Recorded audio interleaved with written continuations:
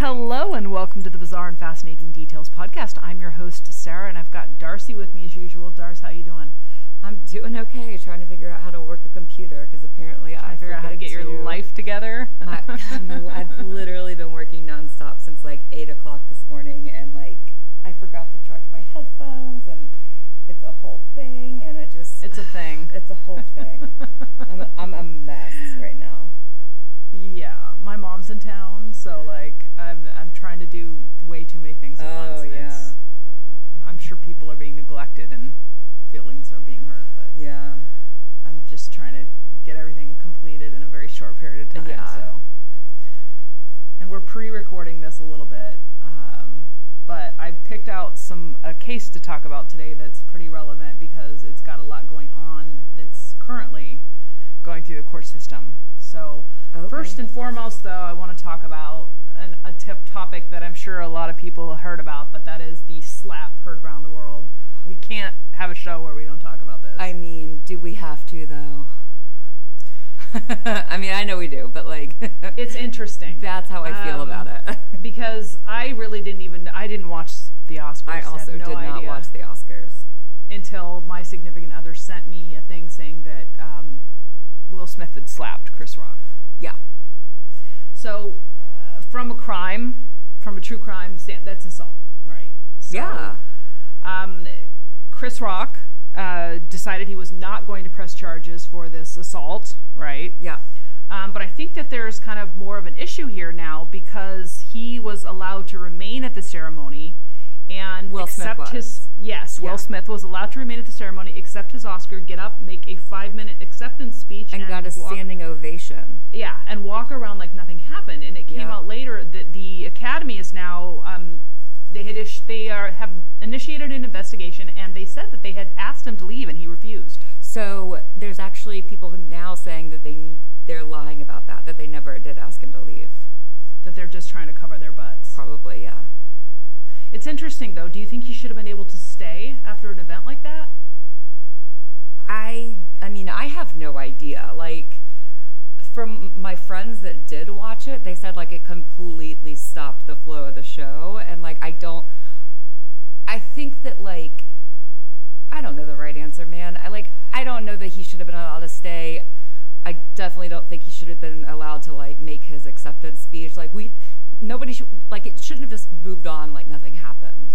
Which I understand, like, because it's live, like, you don't know exactly how to handle that, and they're all performers, so, like, they're just trying to, like, make sure they don't miss a beat because it's live TV, but at the same time, like, he hit him. Some people said they thought it was all staged. Because the Oscars are so boring now, no one watches it anymore, and that it was all planned to try to gain, some excitement. So I thought it was staged at first too, because like, why in the world would that have happened? Like, it doesn't make any sense. Like, it was so bizarre. But the more that has been said about it, like, I think he just acted completely inappropriately and just hit somebody. It just seems so strange, given what I know about her. She's been very open about her hair loss with alopecia, and she seems like a very, very strong, independent woman. And the fact that she just did that was just like, wow, why was that necessary? Yeah, I mean, she just rolled her eyes at the joke, like, oh God, here we go. And like, supposedly Chris Rock didn't know she has alopecia. Yeah. So, but I mean, how does anybody know in the moment? Like, I don't know. It's all very messed up. Like, he hit somebody. That's not okay. Yeah. I mean, and I tried to look at it from a criminal standpoint rather than just like an emotional standpoint, because I've always liked Will Smith. Yeah. From way back in the day when he was a rapper, before he was even on The Fresh Prince of Bel-Air, I was a huge fan. Right. And I have been throughout the years. I mean, I don't think he's necessarily been part of some of the most amazing projects. He's been part of some good projects, but not all of them have been amazing. Yeah. But I have always been a fan. And then to see this happen just seemed so sad to me, because so many kids look up to him. Yeah, it was weird. Because, he's always been around. He's always, like, it seemed completely out of character for him. Yeah, that's the thing. It seems completely out of character. Like, he's always been really fun-loving and, like, carefree. Mm-hmm. And this was just wild. Yeah. radical departure from typical behavior, as far as I can see. Although there are people that say that it really wasn't, that it was only a matter of time before something like this happened. And I think it kind of highlights the issue that there is a tremendous amount of pressure on these individuals to continuously make new content that's popular, to be the perfect person, to be the perfect role model, and they slip up and make mistakes just like everybody else. So I think that's something that we also have to acknowledge. And the irony that he won an Academy Award for portraying Venus and Serena Williams' father, like notoriously hard to get along with person. Yeah. So it was very interesting, Yeah. and I thought it deserved some sort of a small mention, if not, a full-blown analysis. The other thing that now that we're talking about it, the other thing that bothered me is that when he did get up and make his speech, he was like, I'm just protecting my family. Like, no, that's not okay. Like, you don't get to get out of it like that. Yeah. Like, that's not a sufficient justification for hitting somebody. Yeah. I think it just I think a lot of women felt offended by it, for the simple fact that, we're not in, 17th century Britain, where, a man takes his glove off and slaps another man across the face if he insults his woman. I feel like I've seen it be like 50-50. Like, where people are like, it's amazing that he stood up for his wife like that. Like, I don't know. Like, there's definitely mixed reactions on both sides. Like, it's very weird. And there was some indication that Chris Rock didn't even know she was suffering from alopecia. Right. So it wasn't necessarily It wasn't malicious. It was just a joke. I think that's just kind of how comedy has gone. I mean, they say mean things a lot of times in comic routines nowadays. Yeah. And is there really a need for that? I don't know. But I mean, that's like, I don't know. That's not new. Like they've always had like roasts and things like that. Like, but it's also one thing to be a comedian and not be able to take a joke about you or somebody in your family. Because Will Smith has been known for being a comedian, right? Yeah. So I don't know. Interesting. I'm over it. It was stupid. He hit somebody. It's ridiculous. It's not okay. Yeah. Well, I'm going to kind of transition over to the main case for the day, and this one is a really serious, and I would kind of caution people about this because the show today involves violence against a very young child. So I just want to, if you're triggered by that, please don't listen to the show today. But this case is currently winding its way through the court system because this particular person is now on death row, and her execution is scheduled for April 27th this year. Okay. And she will be the 6th woman in U.S. history since the death penalty was reenacted or put back in play in 1970s to be put to death. And she is the first Hispanic woman in the state of Texas to be sentenced to death. Oh, okay. And this is a really, really interesting case because it's not cut and dry. It's not an Eileen Wuornos kind of a thing where you've got a woman who clearly has significant mental health issues and clearly confesses to murdering people. It's not like that at all. But let's kind of undress this case a little bit. Her name is Melissa Elizabeth Lucio, and she was born July 18th, 1968. She was part of a large Catholic family, and they were pretty close-knit, although they were, from all accounts, very, very poor. According to Melissa, in later years, she was molested beginning around the age of 6 by multiple relatives who were adult males. And when she reported this to her mom just kind of brushed her off, which I think that's really one of those symptoms of these children experiencing molestation and things like that in the 70s and 80s. Yeah. I had family members that went through the same thing, and when they told their parents, the mother or the father, whoever, just kind of was like, yeah, right, whatever. Yeah, You're not believing a kid. Yeah, exactly. And I think that is what happened to Melissa. And so she kind of grew up sort of believing and being forced to accept that this sort of abuse was normal. And these adult male relatives did this for years until it became part of her routine. As a consequence, she married at a very young age to escape the abuse and to kind of get away from all that. She was only 16 when she got married. Wow. And I believe the legal age to get married in Texas is 17, or maybe perhaps it was 18 at the time, but she did get her mother's consent. Okay. And presumably her mom was like, you're going to be a good Catholic woman. I support this. Get married. Right. Unfortunately, though, Melissa's first husband was very abusive, allegedly. He sold drugs, drank excessively, and Melissa was soon trapped, and she had 5 kids within a very short period of time.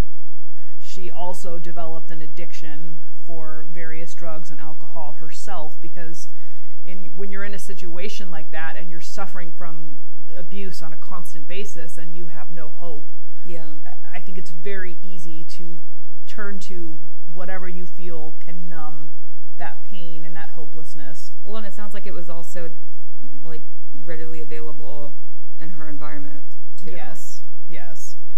So this little family lives in violence and poverty and substance abuse before the hubby just takes off one day and never comes back.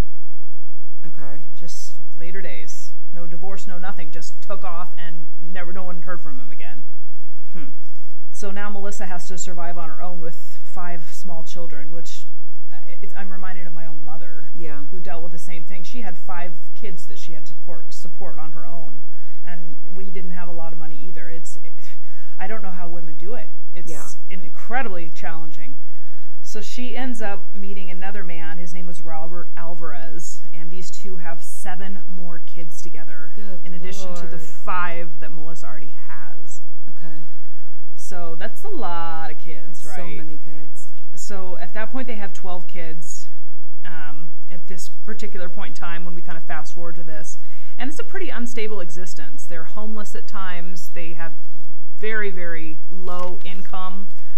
They're bouncing from home to home with both parents working multiple low-paying jobs just to pay the bills and support this large family. Which, wow. This birth control just wasn't an option. Well, I wonder if because she was Catholic. Yeah, I was going to say a lot of strict Catholics don't believe in birth control. But it's got to be just extremely difficult. Yeah.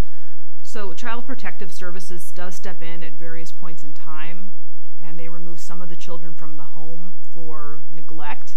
They don't remove them for abuse. They're not getting beaten or anything like that, but they're obviously not getting necessarily the time, the money put into them that they need, especially with both parents working outside of the home continuously to try to put food on the table, right? Okay.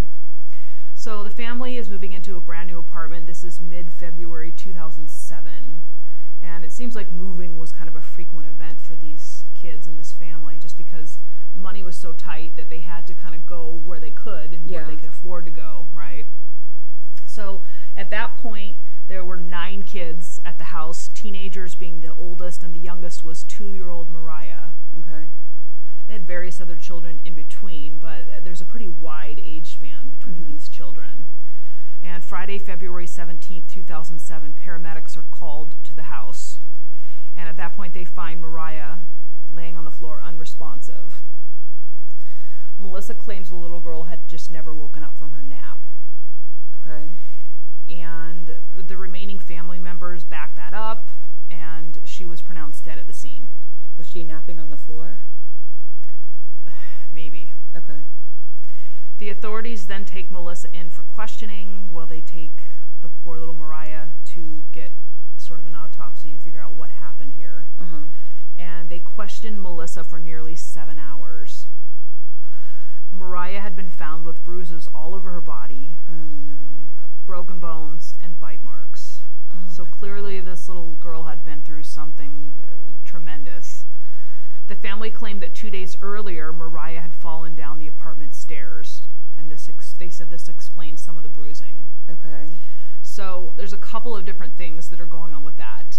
They had just moved, and the new apartment that they were in only had 2 very small, kind of dangerous looking stairs. The older apartment had a larger flight of stairs, which is the one that Mariah had actually fallen down. But when the paramedics come, they only see the small little, like, non-dangerous set of stairs and think, how could this much damage happen from those stairs? Right. Okay. And immediately begin to judge the situation based upon that evidence, right? Okay.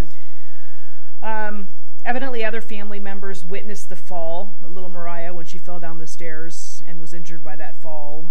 This kind of confused first responders, again, because they saw the small set of stairs and were like, well, how could that possibly have happened? And in fact, Mariah had fallen down the larger staircase. why no one thought she was injured after she fell down the stairs 2 days before is just baffling to me. Like, how do you have a 2-year-old child fall down a large flight of stairs and not seek medical attention? I think maybe the likely scenario was they didn't have health insurance, maybe, and they didn't want to have to pay for checking this poor baby out. I don't know. Yeah, there's that, but there's also, like, I have a friend whose daughter fell down the stairs. I mean, she was maybe 4, but, like, they said she was just kind of, like, sitting at the bottom of the stairs, like, not really doing, like, she wasn't crying, she wasn't doing anything. But, like, they took her in because she was just kind of, like, dazed, but she was just, I mean, she wasn't, like, saying, ow, I'm hurt, like, you know what I mean? So she was just kind of, like, just, yeah, zoned out kind of a thing. So I don't know if maybe that's something that could happen, but. And I don't know if children just have, you know, Springer's type bones. I mean, do you know about that? I mean, and it's just the kind of thing where it's not the same kind of damage if a full-grown person falls down the stairs. I know the fracture patterns in pediatric bone versus adult bones are different. I know the tolerance for fractures is lower. Lower. So yeah, so it takes less force to fracture a pediatric bone than it does an adult bone. Interesting. Okay. But I don't know specifically about this, like, case. But we're not. But she didn't have any skull fractures. Okay, she just had. So let's unpack this a little bit more. Okay. So the police pressured Melissa to admit that she injured her daughter. So they're interrogating her for this very long period of time, and they hand her this doll and they tell her to show them how hard she hit her child. They're basically saying, you did this, we know you did this, here's a doll, show us how hard you hit her. Because we're not letting you out of here until you tell us that you did this. Right. They're putting on the pressure, which they always do. Yeah. And evidently the medical examiner looks at the poor baby and sees untreated broken arm, which is at least several weeks old. Okay. So that is not in line with falling down the stairs 2 days previously. Right. She also has head injuries and bruises all over in various stages of healing. So again, this isn't going to happen 2 days before. She's got a bunch of bruising in various stages of healing. Right.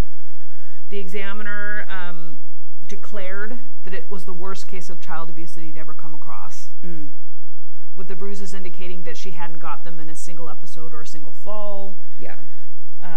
So you would probably ask then, how could this little girl have had a broken arm and no one notices? I mean, what do you think? Do you think that's possible, or do you think it's... Yeah, you hear about that all the time in child abuse cases, unfortunately. That the child has a broken bone and no one knows? Yeah. Well, not that no one knows, but that nobody did anything about. Yeah. How do you think she was in tremendous pain, though? I mean, and how do you not, you know, if you're a child, and it's baffling to me how she could have not been like, my arm hurts. Yeah, I mean, I don't know. Maybe she's 2, so maybe she wasn't. I'm not a mom, so I'm not either. So like, I mean, she didn't have the ability to speak.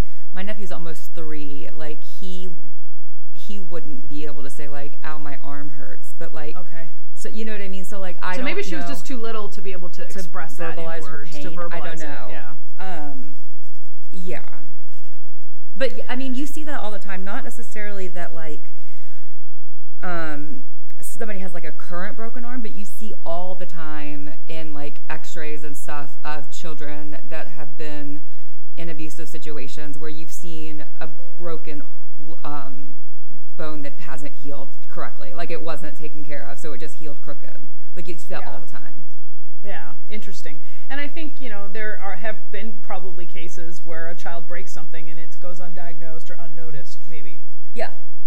At times. I'm sure that's not an impossibility. In any case, the police and first responders noticed that Melissa seems unconcerned, unemotional, and they also noticed that she has previous records of drug and alcohol use and neglect with her children, and so I think they automatically presume that she's somehow guilty of something bad with this incident. May 31st, 2007, Melissa gets charged with capital murder, which is the most serious crime in the state of Texas, and it's the only one where you can be sentenced to the death penalty there. So this is an intentional and knowingly causing death. Okay. another person. Premeditation isn't necessarily required, but in this case, because the victim was very young, 10 years or younger, then it's an aggravating circumstance, which allows for the death penalty to be issued.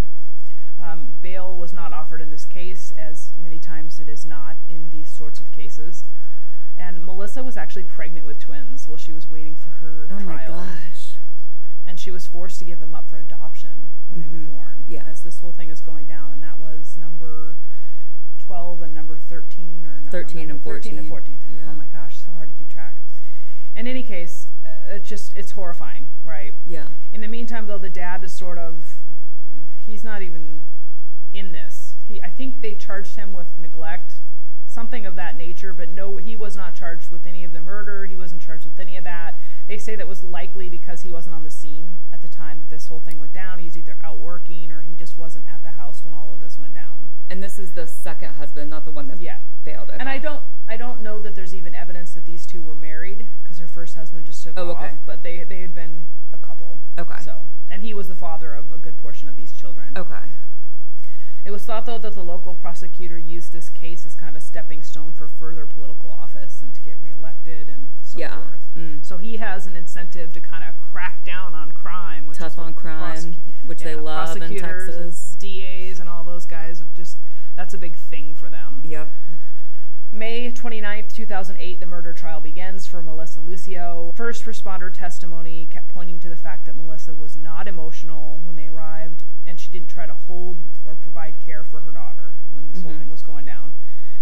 She wasn't even within arm's reach, trying to comfort or hold her daughter. The emergency room caregivers claimed that that the little girl had various injuries and no head injury, which would be clear signs of abuse. So they're saying Melissa claimed that the little girl fell down the stairs and there was some sort of head injury involved that she didn't really know about from the little girl falling down the stairs. But the emergency room the doctor in the emergency room was saying, no, there's no head injury indicated. But the doctor who did the autopsy says that she died from blunt force trauma. And this conflicts with the emergency room doctor's testimony. Okay, go back to when she went to the emergency room. She goes to the emergency room. He sees that she's got a broken arm. He sees some of the injuries, but he does not indicate that there is any kind of head injury, as Melissa had indicated, from falling down the stairs. That she must have had some kind of head injury from falling down the stairs. The mother. This is after they found her? Yes, and they take her immediately in to examine her. And the doctor who does the autopsy says, no, this is blunt. She died from blunt force trauma. So, you got to figure the emergency room is kind of doing a cursory. He's not actually going in and dissecting the body in any way, shape, or form. And they're doing that with the autopsy so they can actually see the internal damage in this little girl's head, right? Yeah. They also said from the autopsy that it would have been immediately apparent that Mariah was in distress and needed medical attention, and that the injuries were not consistent with a fall down the stairs, but they were more consistent with somebody hitting this little girl in the head. Okay. Either knocking her against something or hitting her in the head with something. She also had bite marks and that broken arm from weeks before. The family said that the bite marks were from other kids in the family just playing rough. I could kind of see that. Kids do go through biting phases. You hear about that all the time too. Kids get, their parents call from daycare and they're like, so-and-so bit, you know? Yeah. You do hear about that, but with that to me wasn't everything else. That wasn't the most suspicious part. I think and I think that they're looking at the totality of the circumstances involved here and not just necessarily one thing or the other. Yeah. And then you've got these witnesses that are continuously testifying that she was not emotional and she wasn't acting, quote unquote, like an innocent person. Right. Which we all know now.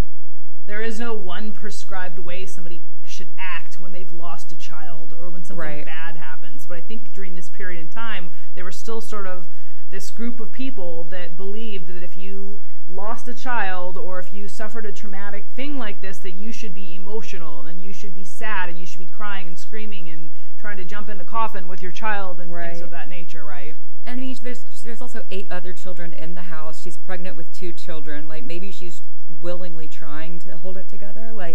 And we'll talk about that a little bit more as we continue to unpack this. Then there was one little thing though. She's in this, the interrogation room. She says, "I guess I did it." I'm responsible. And they just immediately take that to mean she's confessing. Right. So the defense team keeps insisting that the fall down the stairs killed Mariah and that she was not abused by her mother at all. The rest of the kids backed that up. They said, Mom never hit us. She may have neglected us, but we were never hit. They also said that Melissa was pressured repeatedly in the interrogation room. She was not given food, water, or bathroom breaks. She's pregnant, 6-7 months pregnant with twins, and like that's got to be a really, really rough thing. And that she was clearly stressed out by the interrogators who are constantly pressuring her to confess, right? Yeah. That her confession was coerced, is what they essentially are saying. Then they had multiple mental health professionals come in and they studied Melissa, and they said that she was showing clear signs of suffering from post-traumatic stress and abuse that she'd suffered in the past, and that like many others in her situation, she was more susceptible to influence when they told her she did it, and she believed them, right? Yeah. So the DA, though, objected to these professionals, and none of them were allowed to be considered in the trial. And this whole kind of there's this whole kind of innocent person wrongly confessing kind of a thing that I think that there is a broad swath of the legal community that does not believe that innocent people confess. Yes. And then there's the other side that looks at the studies and the science behind it and show that there are many, many, many innocent people that wrongly confess to crimes because of a variety of different reasons. But they didn't even consider this in the trial of this woman. I know we've talked about this before, and I know that I don't know how to solve this. There's no solution. I don't know. It's wild to me that it's just up to a judge whether or not to allow an expert evidence to tell. Yeah, like it's just like, especially in a death penalty case. Yeah, like it's just like you're a judge. You have so many years of experience in the law, but like, who are you to tell somebody who presumably has a PhD or an MD and has done years and years and years of research that is an expert in PTSD to like who are you it's just wild to me. It is. And I think that is kind of at the core of this case, because here's Melissa. She's zero signs that she's physically abused any of her children. She has no prior record of abuse. The only thing she had was a DUI conviction, which they tried to use as more evidence against her. Of course. Which really has nothing to do with the case at hand, according to legal experts.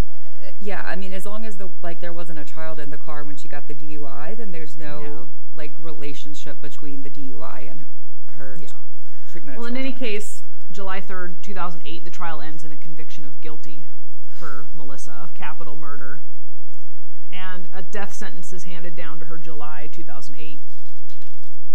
Okay, so she's in hot water at this point. As I mentioned earlier, Melissa is the first woman of Hispanic origin to be sentenced to death in Texas. First appeal goes to the state appellate court, and they affirm the verdict. The second appeal, 2019, there's a 3-judge panel that hears this case and overturns the conviction. And they basically say that the trial court interfered with her right to present her own defense properly, and again, by denying those expert witnesses the ability to testify on her behalf. But then, the same group of judges overturns that and just lets it stand, and they send her back to death row. They said that it did not meet the bar for federal intervention. Oh. So they just basically sent it back to the state? Yeah, basically. Just baffling. Sucks. Then August 2021, Melissa's case starts heating up when some very big players get involved. Scholars, civil rights attorneys, and the Innocence Project become interested in this case. And it's interesting because the Innocence Project typically deals with DNA type cases, and this is not a DNA case, right? So they file an amicus. They deal with cases where they're confident they can overturn a the majority of them have some kind of a DNA type of a component to it, but this one did not. But they did file an amicus brief on her behalf, stating that the death of her child was actually her reaction at the death of her child was actually related to surviving abuse and trauma, and that including that expert testimony about trauma and how it affects people that have been victims of it deprived her of a fair trial, essentially. So excluding that expert testimony deprived her of a fair trial. So it needs to go back, and she needs to get another trial, is what they're saying. Okay. But January January 2022, the execution warrant was signed, and she's scheduled to be executed April 27th, 2022. So there's a couple of different options about what can happen here. Number one, she can get a new trial. Mm-hmm. Number two, they can pardon her. Number three, they can commute her sentence, or they can uphold and execute her. So I know the commutation and the pardon, and those come from the governor. Getting a new trial, who decides whether or not that happens? That would have to be the Supreme Court. Supreme Court. Like, okay. It would have to go to the top court, wherever she is. But the thing is, the Supreme Court declined to hear her case. So that's going to be So the Supreme Court gets about 7,000 to 8,000 cases per term, and they only hear less than 1% of those cases. And they declined, in October 2021, they declined to hear her case. And so she currently sits on death row. But the list of supporters is constantly filing paperwork on her behalf. This includes the Innocence Project, which is a huge player in this. Mm-hmm. And they keep pointing to this fact that past trauma and its impact on women and gender-based violence and how it impacts women as well. Mm-hmm. And they say, if there's no postponement, they plan to file for clemency, which would be a dismissal of the charges, or to get her sentence commuted to remove the death penalty portion of it. It's really interesting because, number one, they didn't really look into any other possibilities about what could have possibly happened here besides Melissa killing her own daughter, right? The mother was a drug user during Mariah's pregnancy, and Mariah was actually born with birth defects, including feet that turned in. So she was very clumsy and often tripped as a result of this sort of birth defect, right? So her siblings also say they picked on her and were rough and abusive at times. Witnesses and medical health professionals should not have been prevented from testifying on her behalf, because that was a critical factor in how she reacted when her daughter died, right? Interestingly enough, there's some other stuff going on in the background in this case. The DA that prosecuted this case is now in prison for 13 years for bribery and extortion schemes. Whoa. Yeah. And so, evidently, he went to jail, had to pay a whole bunch of money in restitution and fines. Her original defense attorney would not call the kids to testify. So there's some question as to whether he was ineffective as counsel, right? He didn't call the kids to testify. He said that it would have been a waste of time, that they wouldn't have been able to sit still. So, again, that's ineffective counsel. Those kids could have shed light on so many different things, especially since some of them were teenagers at the time. Right, the older ones for sure. He is now the highest paid district attorney in office. So he switched sides. The defense attorney. So that's a little sketchy. And then there is a petition online with over 50,000 signatures to get this death sentence knocked off the board. You can go to savemelissa.org or check out the hashtag SaveMelissaLucio. This woman clearly was no angel, but I think she deserves a new trial. I think this evidence from the professionals was clearly excluded for some strange and bizarre reason, but she needs a new trial. Yeah, there's no, she's no angel in the sense that who is? You know what I mean? She messed up. We've all messed up. She came from terrible circumstances. The cards were not dealt in her favor. And then this really awful thing happened, and she's being punished for it. And what's the harm in delaying? We've talked about this. I'm anti-death penalty across the board, but I know you're not necessarily. But what's the harm in delaying the execution to hear this out further? Do you know what I mean? She's the mother of 13 children, and she's very close to their family. They stand by her 100%. And then there's also the possibility that she's protecting one of her other kids that actually did this. At the very least, they've already admitted to bullying. It doesn't even have to be that somebody intentionally killed her. It may have just been an accident, a very unfortunate accident. It's a horrific case. I'm not going to, mince words on that. But interestingly enough, since 1973, 186 people have been exonerated from death row. 16 in Texas alone, which is all the more reason to stay this execution. And then there was an article that came out about her. There's a lot of articles lately that are calling for her death sentence to get overturned, but This one came out on Oxygen just recently. A group of Texas lawmakers is asking that the execution of a woman convicted of killing her toddler daughter be delayed or commuted amid questions about her guilt. 83 Texas legislators have signed a letter in support of Melissa Lucio, 53, who is scheduled to die by lethal injection April 27th. We ask that you pay particular attention to the new scientific evidence that has emerged since the time of Miss Lucio's trial, showing her daughter Mariah died after a tragic accident rather than an intentional capital murder, the letter states. Lucio, a former janitor, was convicted for the death of her 2-year-old child Mariah in 2007. The girl died of blunt force injuries to the head, according to the Texas Tribune. Lawmakers say that Miss Lucio was sentenced for a murder that, simply put, did not take place. No eyewitnesses' account exists saying otherwise. Miss Lucio's case is one that gives even the strongest death penalty proponents among us pause. When the toddler was found dead, investigators discovered bruises, scratches, and bite marks on her body. While Lucio admitted to spanking and biting Mariah, she denied having anything to do with a head injury. The Innocence Project of Texas, who is representing Lucio, says the child had fallen down the stairs at their home days earlier. At the time, the two lived with Lucio's husband and 9 other children. Mariah was the youngest. At a rally asking for clemency for the mother, one of her 2 sons told a local radio station, "She's a great mother. She's not a perfect mother. We all have imperfections." In their letter, lawmakers point out disparities between how Lucio and her husband were treated following the girl's death. Unlike Mrs. Lucio, who had no documented history of violence toward her children, her husband had a history of assaultive behavior, but is now a free man after serving a 4-year sentence for child endangerment, they state. Huh.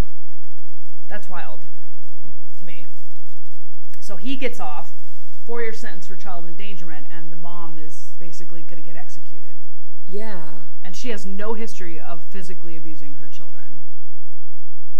Yeah. So, interesting.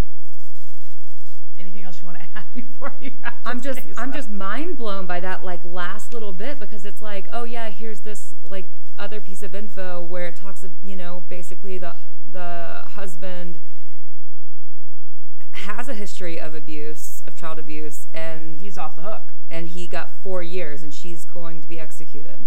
I listened to 2 or 3 other podcasts about this case before I decided to do this one, and was kind of influenced by it. I'm neither, you know, a supporter or an opponent of the death penalty, but I feel like this case has really gotten a lot of strong reactions from people. And they clearly believe she didn't get a fair trial. And right. I'm kind of one that believes in as well in the psychological ramifications and impacts of abuse throughout life, and how that kind of creates different reactions in us that may be different. You know, that flat affect and this sort of things that right. she's accused of after her daughter died. And not to mention the fact that she's got a dozen other children and she's pregnant. Right. So, like, cut the woman some slack, for Pete's sake. Yeah. She's got 13 kids. What harm is it going to do to let her spend the rest of her life in prison?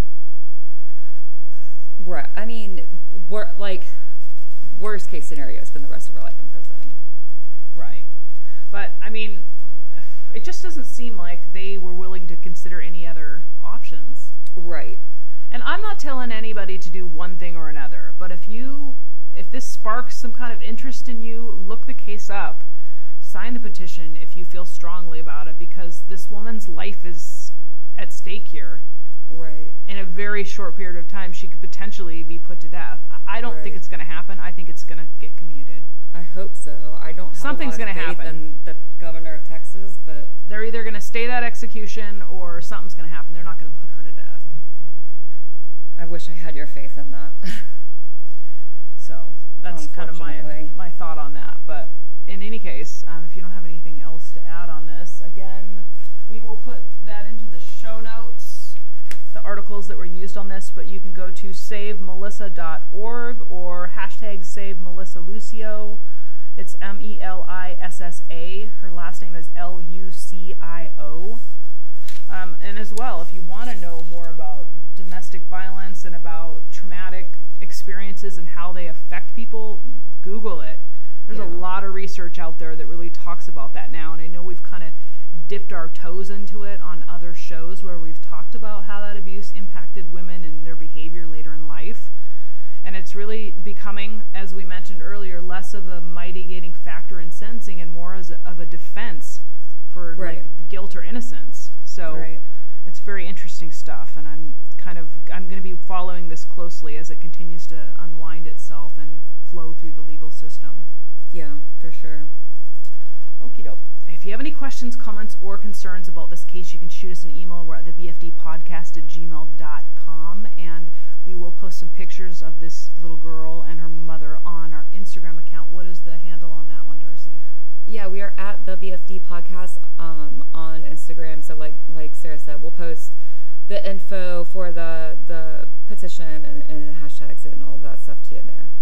Yes, and please join us again next time when we talk more about weird, wacky, and wild cases. Good night, podcast peeps. Stay safe, keep it real, and always live your very best life. Bye. Bye, guys.